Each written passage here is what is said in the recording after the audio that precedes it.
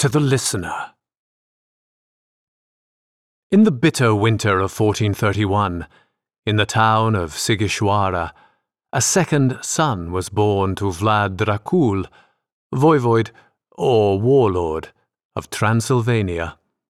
He was christened Vlad, and, like his elder brother, was given the surname Dracul, son of Dracul.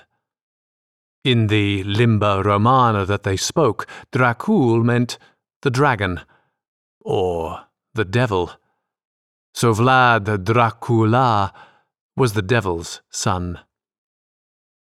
He acquired other titles in his life: voivode of Ungro-Wallachia, lord of Amlash and Fagarash, brother of the secret Fraternatus Draconum, the Order of the Dragon. His own people called him Vlad Sepesh. His Turkish enemies called him Kaziklu Bey. Both meant the Impaler.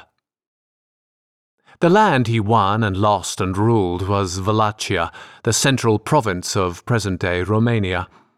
Caught between the expanding Hungarian kingdom and the all-conquering Turks, between the crescent and the cross, Wallachian princes were expected to be the dutiful vassal of one or the other. Dracula had different ideas, different ways of executing them. Finally killed in battle in 1476, his head was chopped off and sent as a gift to his most bitter foe, Mehmet, Sultan of the Turks. It was mounted upon a stake on the walls of Constantinople. There it rotted. A few mourned him. Most did not. I make no judgment. I leave that to those who heard his last confession. And, of course, to you, the listener. I am a man. Nothing human is alien to me. Terence, Roman writer.